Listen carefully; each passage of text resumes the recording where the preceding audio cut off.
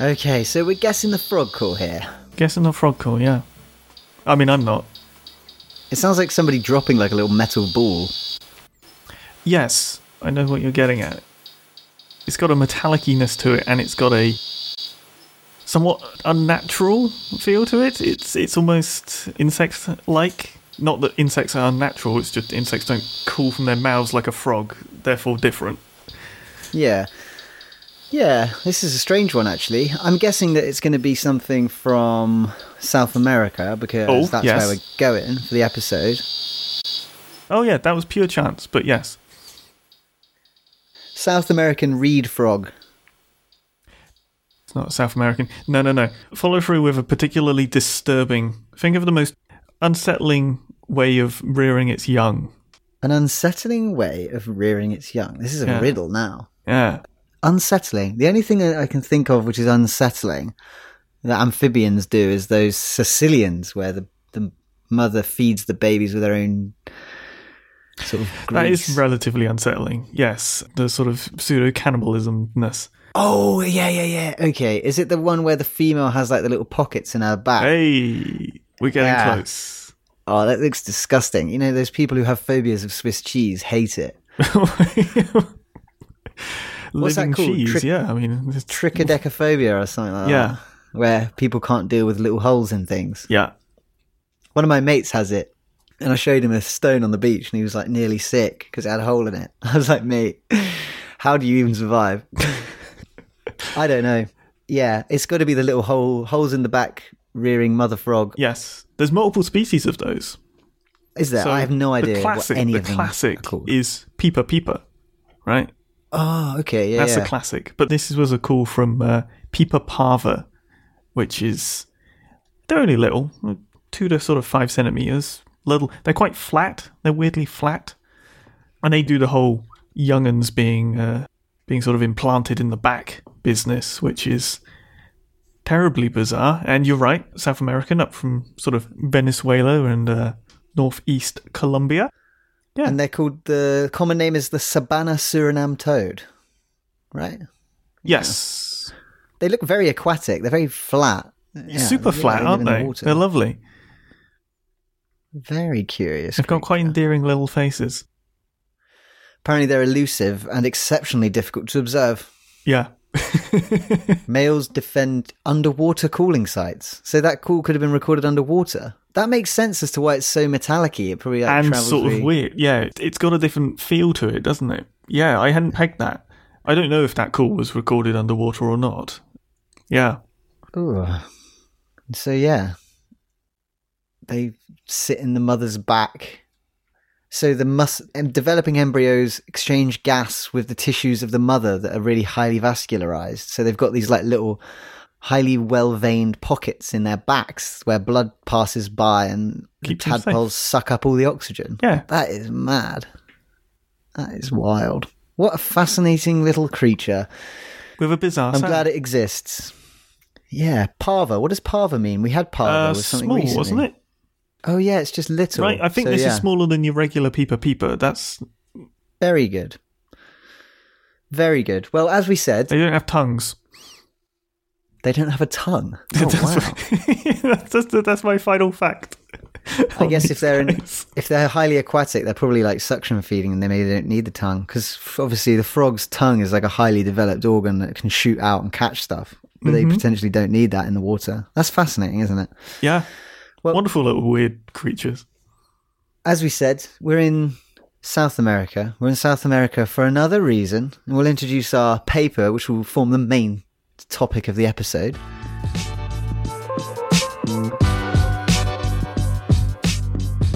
So this one's by Padron, Mebert, Pareja Meja, Bauer, Fernandez, Vasconcelos, Correa, Fernandez Guinea, and Sole, 2022.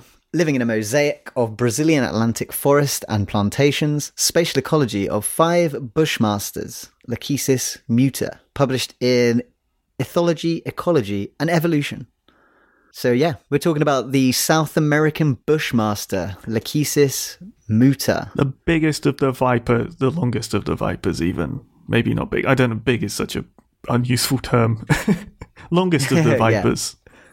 And the grandest. Maybe not the grandest, but it's blooming long.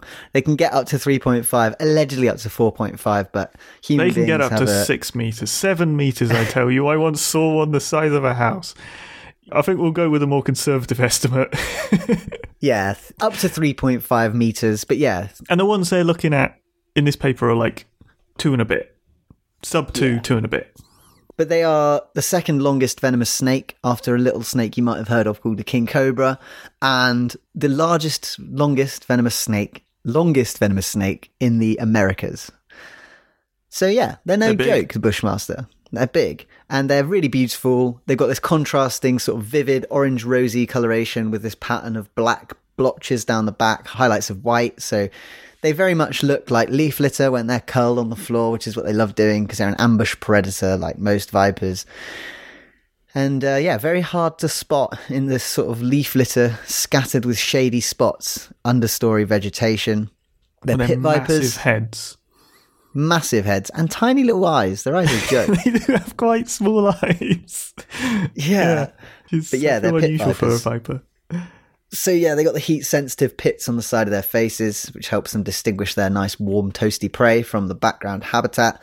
And these ones are actually unusual. The vast majority of vipers give birth to live young. The name viper actually comes from their viviparous. If you sort of hold your lips together, viper, viviparous, sounds similar. And that's why vipers are called vipers in the first place, because they lay, because they don't lay eggs. They give birth to live young. Live young bearing. Yeah. Amazing. Yeah, I didn't actually find that out until like a month ago, but I was really pleased that I didn't find out about it until about 5 to 10 seconds ago. So, well, there you go. Yeah, there you go. It's all fresh to me. But yeah, most vipers give birth to live young. They just give birth to ready-made vipers. These ones are kind of the exception. There are a few other exceptions, the aptly named Avophis from Southeast Asia, and also what they called Malayan pit vipers. They also lay eggs. There's probably some others, but these guys, there's always exceptions. Lay eggs. There are always exceptions, and so yeah. This is one, and the females, once they lay the eggs, they sit and guard them until they hatch. And this is a species which is distributed, as we said, South America. So we're in the Amazonian basin and the Guyana Shield of South America. And then there's like a separate group of them in the Atlantic forest of northeastern Brazil. There's like an isolated pocket. And there was some genetic work done to see if that pocket was its own species, but no, they are the same. They're just... Yes, some sort of back and forth. Right, yeah. Or at least historically, that would have been back and forth. It's probably only since man, but they.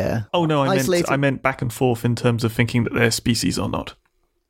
Ah, yes.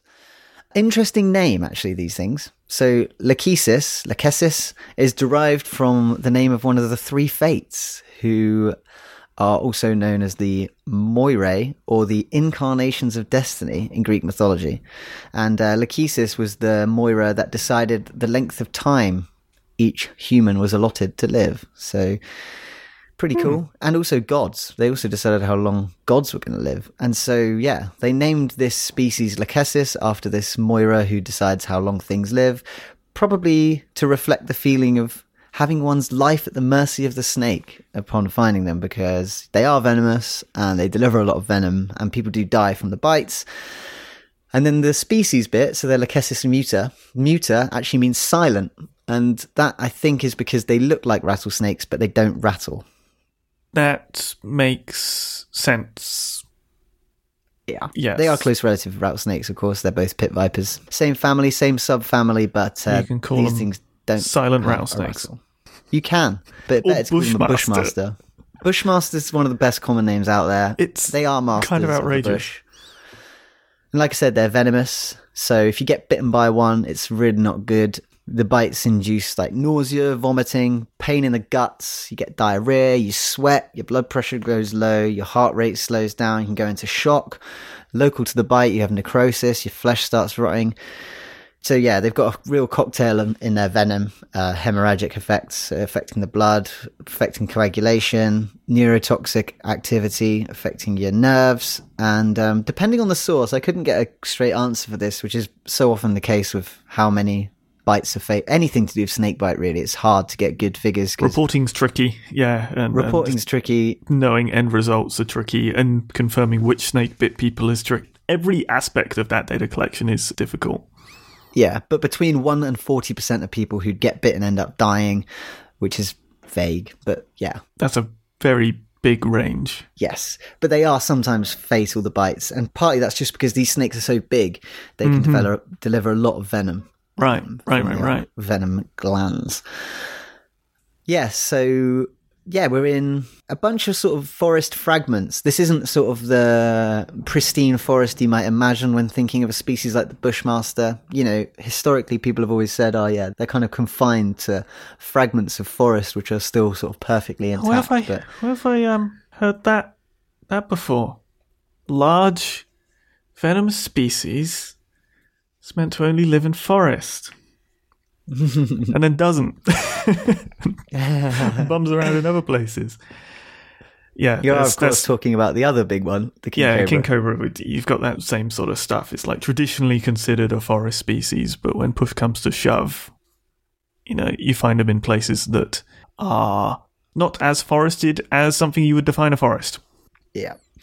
So yeah, this study takes place in among sort of, there are some remaining forest fragments, but it's sort of, a lot of it's been logged to varying degrees, and then you've got rubber plantations, but a lot of them haven't been intensively managed. So like rubber plantations can be just literally rows of trees with absolutely no understory, but they can also be sort of less intensively managed to sort of, I don't know if wildlife's necessarily the end goal a lot of the time. It's just sort of like people don't really feel like keeping the vegetation clear, but it sounds like a lot of the plantations in this study have been allowed to sort of grow up. There's like an understory, and there's like almost sort of like hedgerows between the rubber plantations. You know, it's a step towards agroforestry, I suppose, would be the grouping it would fit under, where you're sort of farming within a forest. It just happens to be that the forest in this case is what you're farming. You're tapping those rubber trees. Yeah. Yeah. But yeah, this was a radio tracking study, so best way of finding out what snakes do, stick a transmitter in them, track them down lots of times, and see what they do, where they go. And they had 5 individuals in this study, which doesn't sound a lot, and it isn't really, but, I mean, finding snakes like this is really, really tricky. They're extremely cryptic. They managed to find 6. They did find 6. But one's transmitter died too early. Oh, that's painful. Yeah, which is, again, it was another classic thing that happens with these studies. It's difficult. Because, I mean, you're putting a piece of sensitive electronics inside a snake. I mean, it's not exactly a friendly environment for any sort of electronics inside an animal. You're tricky. asking quite a lot. The other thing was, because these snakes are so hard to find, you know, they're not only are they hard to find as individuals, but also they're probably existing at low densities. You know, this is a large predator. There probably aren't that many of them out there. So yeah, they managed to, like you say, find 6. They present the data from 5, and they weren't all native to the places they were tracking them. So I think it was, 3 out of the 5 snakes in this study were actually caught elsewhere. They were sort of like, I guess, nuisance snakes who like turned up in people's gardens and farms and whatever, and then were captured and then moved back to sort of better habitat and then released. So it's important to sort of take that into account when we're looking at what these snakes get up to, because, you know, we've talked about it on the podcast quite a few times. They don't always behave exactly the same. If you catch an animal, move it out of its home range to a new home range, it's going to start behaving differently. It doesn't know where things are. It's like anyone. If you move into a new place, you just don't know. You got to get your bearings. It takes time. Yeah. And if you don't find suitable habitat, you could end up wandering around till you die. But these things actually seem remarkably well adapted to their new environments. Like, they didn't have insane, massive ranges. They just seem to sort of get on with it. That's the sort of impression. It's okay, they've been did they say how far they had been translocated? It was far. It was way outside their home ranges. I don't know how far, but on the map it was like, I'm pretty sure it was pretty far. Okay. They 100% did not know where they were. Okay. Yeah. Yeah. But what I was going to touch on is, number one, is you've got these snakes in places that they need to be translocated from. So presumably that's not one bit of forest to another bit of forest. So you've already got your like, okay, they're not exclusive to forest stuff being backed up there, which is a good sort of initial interest. You're saying them sort of doing quite well. They all gained weight, which was a nice thing to see, I think, because one of the concerns, so we often bring up sort of difficult to spot costs, animals' sort of well-being in different scenarios being undermined by usually something anthropogenic eating away at them.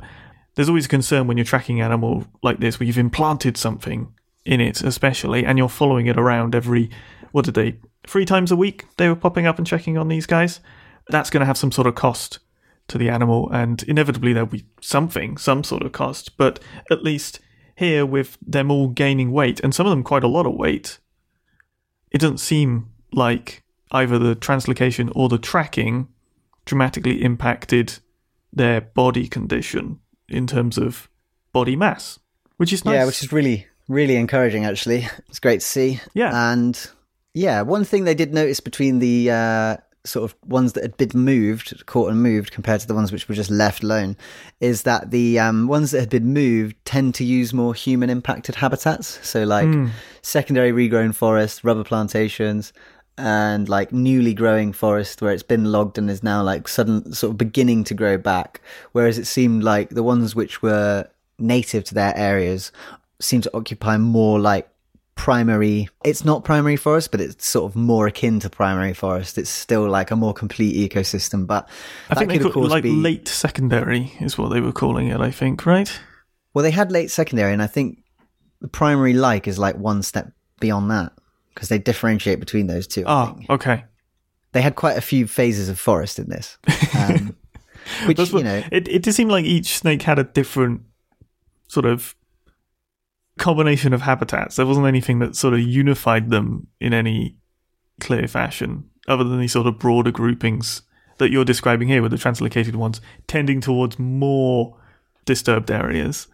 But that also could just be because they caught the ones which were at home in the nice forest, and that's where they live. Yeah, they're already there. They're not going to suddenly decide to just like, if you're a bushmaster who hatches out of an egg in some nice forest, why would you leave?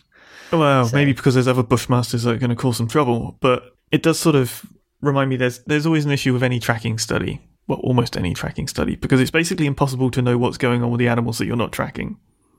So here we have a wonderful, wonderful insight into the lives of 5 individuals, but we have no idea what's going on with everybody around them. And so, like this point of, okay, you've got your translocated individuals happening to use more sort of human disturbed areas or sort of less pristine forest, less good forest, whatever the right word is. And it sort of leads you down, they sort of discuss in the paper that, okay, so maybe that's more because that's what they're used to from where they were translocated from. They were translocated from areas that they were causing problems, coming into contact with people, so maybe they're more sort of in tune with using human landscapes. Put them in a new place, that's what they're going to gravitate towards. But equally, it could be a sort of situation where the density of bushmasters in the better areas, in the forested areas, is at a certain limit that they're excluding these newly translocated individuals. But similarly, that could be complete nonsense, and there are plenty of bushmasters in these reduced, more human-y forest areas, and these ones are just slotting in just fine. Oh, no problem. Yeah, it's a difficult one with sort of like almost like territoriality type stuff. Because you don't know the others. You don't know the unmeasured snakes. And, that's not a limitation of the study in terms of, they should have done better. Not at all. But it is just something inherently limited with tracking studies. Or with lots of all this wildlife animal science. It's so hard to get a handle on what you can't see. It's a nightmare. Yeah, you can only focus on the ones you can see. Exactly, yeah. So what do they do? What does a Bushmaster's day look like? So, contrary to what they were expecting, what are the things they were expecting? Because these are nocturnal animals, they're ambush predators, and they hunt during the night. So what they were anticipating, classic viper. So, except for adders, which are diurnal, but it's really cold here. So but they're true vipers. Sorry, pit viper, they right? Are. Pit viper, yeah. But not even because like rat snakes, I think forage diurnally, don't they? I don't know. I'm not sure. I think they're. I'm not sure. I've opened a can of worms there, haven't I? Yeah, who knows? But What they were expecting was for them during the day to just hide out in burrows, because like these animals, and this kind of plays into like what you said about king cobras, you know, like we have this idea of these species as like having these requirements based on where we see them most frequently, and it's like not actually based on that much fact. Well, they thought that these snakes were going to be hiding out in burrows all the time. And I think part of the reason for that is because there's a lot of like mythology to do with this snake. And one of the things is that hunters who are hunting in the Amazon, when they used to like hit like a prey animal, like a medium-sized meso mammal perhaps, and they'd hit it with an arrow, and then the animal would like disappear down a burrow. And then when they went to excavate the burrow to find their kill, they would discover a bushmaster. So this led to this idea that animals in the forest could actually transform into bushmasters. And that was like a sort of like spiritual defense mechanism. Okay. And so, yeah, these authors, I mean, that's probably not exclusively why. They've probably been found in burrows quite a lot, but they were really expecting them to hang out in burrows. And it was really contrary what they found. They would generally just rested on the surface during the day and rely on their camouflage. So they would just sort of sit in amongst the leaf litter on the surface, completely still. That's how they spend their days. And then at night, they'd move to like a nice ambush position. Usually they'd set up close to where there was a mammal trail. So they'd find somewhere that mammals were passing. They'd sit and they'd wait and they'd watch. And the main thing that the bushmasters seemed to be looking for when they were finding somewhere to sit and wait and look for mammals was that there wasn't too much vegetation lower than a meter. So they liked sort of like slight open areas so that actually the mammals are likely to walk through, and then they can their bite. mammal track. They've got their sort of kill zone, for lack of a better word, that's clear and they're able to, well, I was going to say bite into, and I suppose that is the right way of saying that, but like the bit of movement before the bite is what I'm getting at. You don't want a bunch of vegetation in the way, do you? You don't want to get caught up on vines. And, you know, these are big snakes. What did we say they could get to? Like 3 meters? Yeah, these guys are like just over 2 meters that they're tracking. So they could potentially be striking a meter. So, yeah, they're going to want like 50 centimeters clear. Yeah, they did have a bit in the discussion somewhere saying that another paper finding that they tend to favour at least 20 to 40 centimetres to carry out an attack. Yeah. That was a Hyman paper they were citing there for that. So it makes sense that they've got this forward planning and they're setting up appropriately. One of the snakes got killed by people, didn't it, during the study? I think one of them got smashed up by some local people, but all the others survived, I believe. So, you know, yeah, I mean, that happens. Well, and also that's why they're being translocated, isn't it? Because if they're not, the other circumstance is potentially much worse for them. And certainly in this instance, the translocated individuals don't seem to be acting particularly weird. They do highlight one individual that did a very big move at the beginning, but then sort of settled down into a range that appeared similar to the others. So Yeah, and they were all moved greater than 20 kilometres. So there we go, 20 kilometres. Yeah, I don't think there's a viper species that has a range that encompasses a 20 kilometre straight line distance. So yeah, they're going to No, but if there was, it would be a Bushmaster. Yeah, they're going to be in a place they do not know. Yeah. Yeah. I'm wondering about the burrow thing. That's playing on my mind. And I'm wondering whether it's a seasonality thing or something along those lines. Something about sort of microhabitat temperatures or something along those lines. I mean, they did track these guys for quite a while, between 2 and 8 months. So most of a year, but it could also be that, you know, these things lay eggs, so maybe they're laying eggs in burrows, and that's what the people were finding. Yeah. In mothers incubating their eggs. Yeah. Could be. But yeah, I mean, I love to see stuff like this. It's so nice to have people taking the time, and it is immense effort tracking snakes. And they were doing it in the forest. So yeah, I'm sure it's pretty taxing. But yeah, they've managed to do, you know, a pretty damn decent job of discovering a little bit about the spatial ecology of this big old Bushmaster species. And yeah, it's quite gratifying to see snakes which have been moved outside their habitat being moved to what seems to be reasonable habitat and continuing to thrive. So yeah, that's also really nice to see. Yeah, fingers crossed they are thriving. It's everything in the paper sort of suggests that they are doing just fine. So yeah.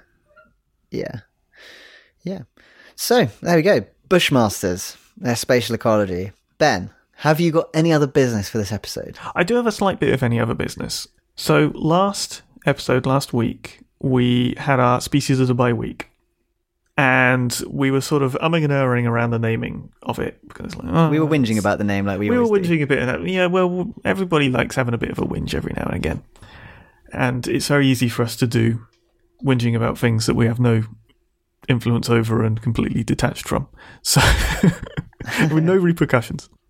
There was a comment paper out in some fancy nature journal. I don't know what journal this is. Nature, Ecology and Evolution. Called Eponyms Have No Place in 21st Century Biological Nomenclature, led by Guedes, I guess you would pronounce that. I'm sorry.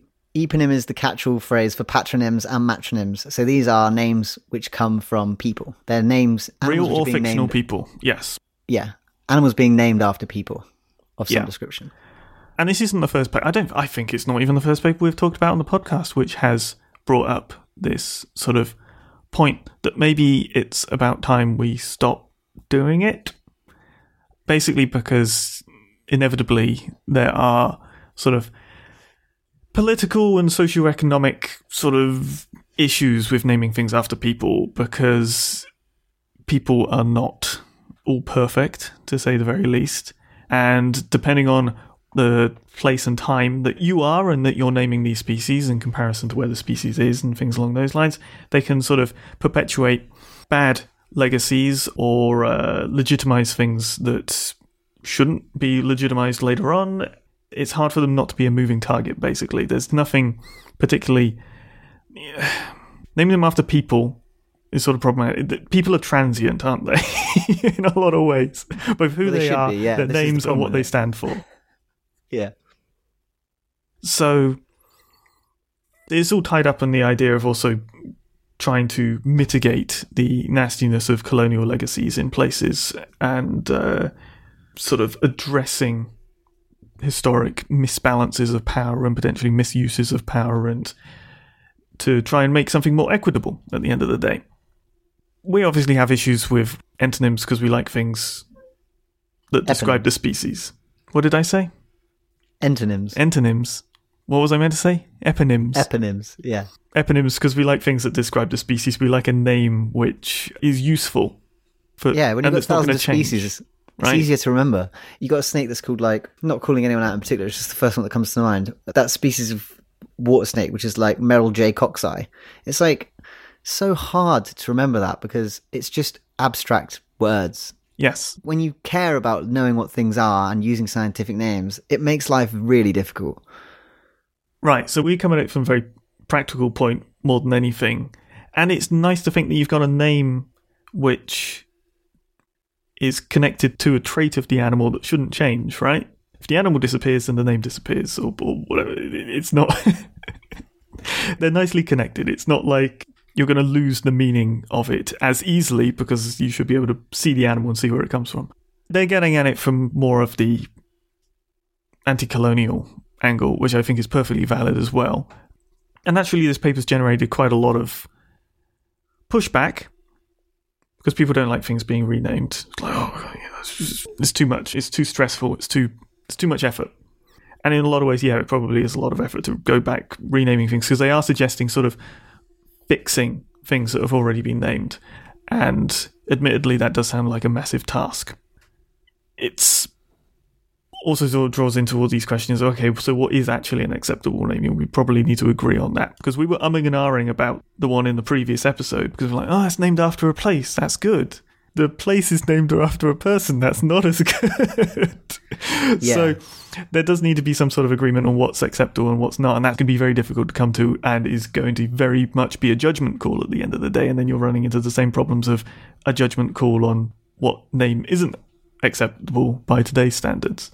So there's definitely logistical hurdles to fixing this, and certainly going back and sort of fixing older names is going to be a challenge. It's already difficult keeping up with names. So taxonomy is already a tricky thing to keep a handle on, especially. So I'm working with some data that covers pretty much everything. Like everything. We're dealing with something like 24,000 species, from everything from bugs to reptiles to mammals to there's bloody viruses and protists in there. And it's a nightmare, absolute nightmare, to work out what species people were trying to refer to and matching up names and trying to build something that's coherent and consistent across 24,000 species from wildly different clades and groups. So it's already a nightmare. So I understand throwing something else into the mix and trying to fix things, additional nightmare. So I'm not sure I would like to see stuff fixed, but it needs to be agreed upon what we're fixing it to. I think probably the easiest solution, that probably shouldn't be that much of a problem, is maybe stop doing it for new species. Maybe start the fix now. Maybe stop. It would make our work easier with species of by week. We'd have a lot more species to pick from. We veto so many species. We look at the paper and we're just like, what's it called? That sucks. Forget it. Like, you don't deserve the publicity. See, but that's our preference. It doesn't... Yeah, that's just that's entirely a preference thing. Because it doesn't invalidate the work that's put into actually describing the species, and I'm sure many of these species are very interesting to talk about. And we talk about it as if we're sort of like that sort of vociferously opposed, but really it's just one of those things. Like, I don't care. Like, if I know loads of people who've named species after people, they're my friends. Like, I'm not going to be like, oh, you can't believe you did that. Like, it doesn't matter. Yeah, exactly. It doesn't matter that much. It's just something which I would prefer was like not a thing. Yeah. Yes. I think that the most charitable sort of reading of this paper is that. It's like, all right, come on, guys. It's time to keep shifting towards something better and perhaps more useful here, rather than something which is still got a lot of baggage with it and connected to some pretty nasty legacies, let's face it. We can probably do better. Yeah, it is fundamental to sort of the human existence, though, especially as you start getting a bit older, though. You kind of feel like, what's my legacy? Will the world remember me? Right, and that's just ego, isn't it? It is ego, but yeah, I think animal names are a way in which you can kind of immortalize yourself to some extent, but it's a bit unnecessary. Yeah, well, it's trying to make something that's transient, i.e. human, less transient, but really the irony is it's still more transient because it's just a name, it's just a label, isn't it? And I think I certainly see in responses there was this wild sort of, some people were like, yeah, it's just labels, it doesn't really matter, it doesn't matter if it's political, it's just a label. It's like, yeah, but, words and stuff do have meaning, so it does come with other connotations.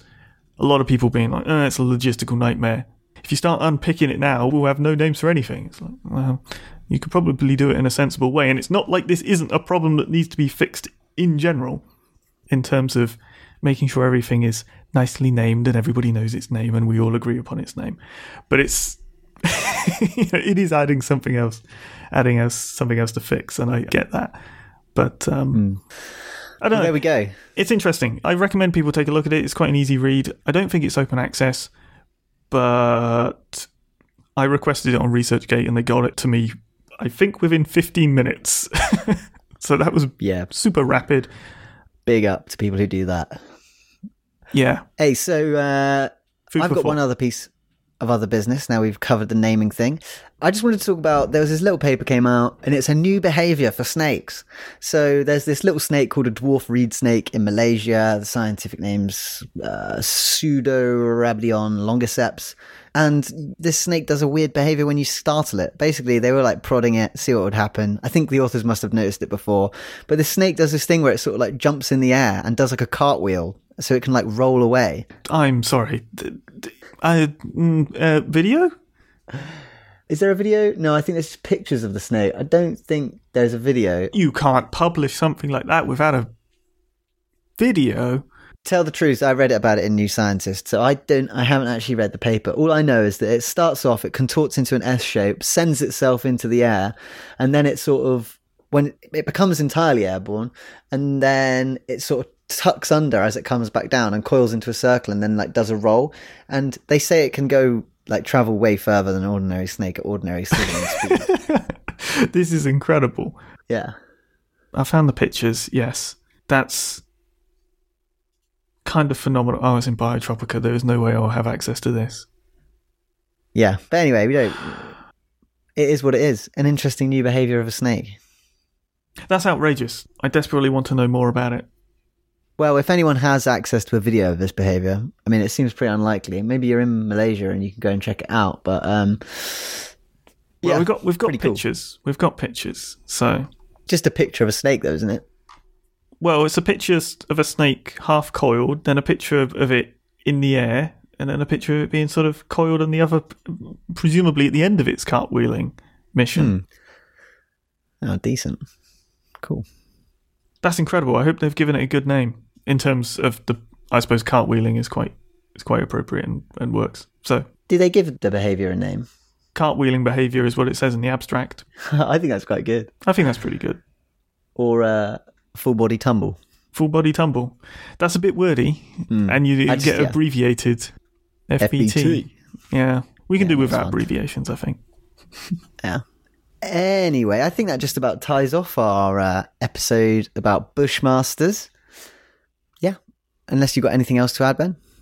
No, I feel like I've talked enough about stuff that I'm not directly involved in and probably speaking out of turn on, so we should probably stop. I wonder. Yeah, I'd be interested to get some alternative takes on that. If anyone actually loves eponyms, get in touch and send us an angry voice note. We'll play it on the podcast. So thanks very much for listening. Angry. You can get in touch, herphighlights@gmail.com. We're on social media. Yeah, catch you next time. Thanks for listening.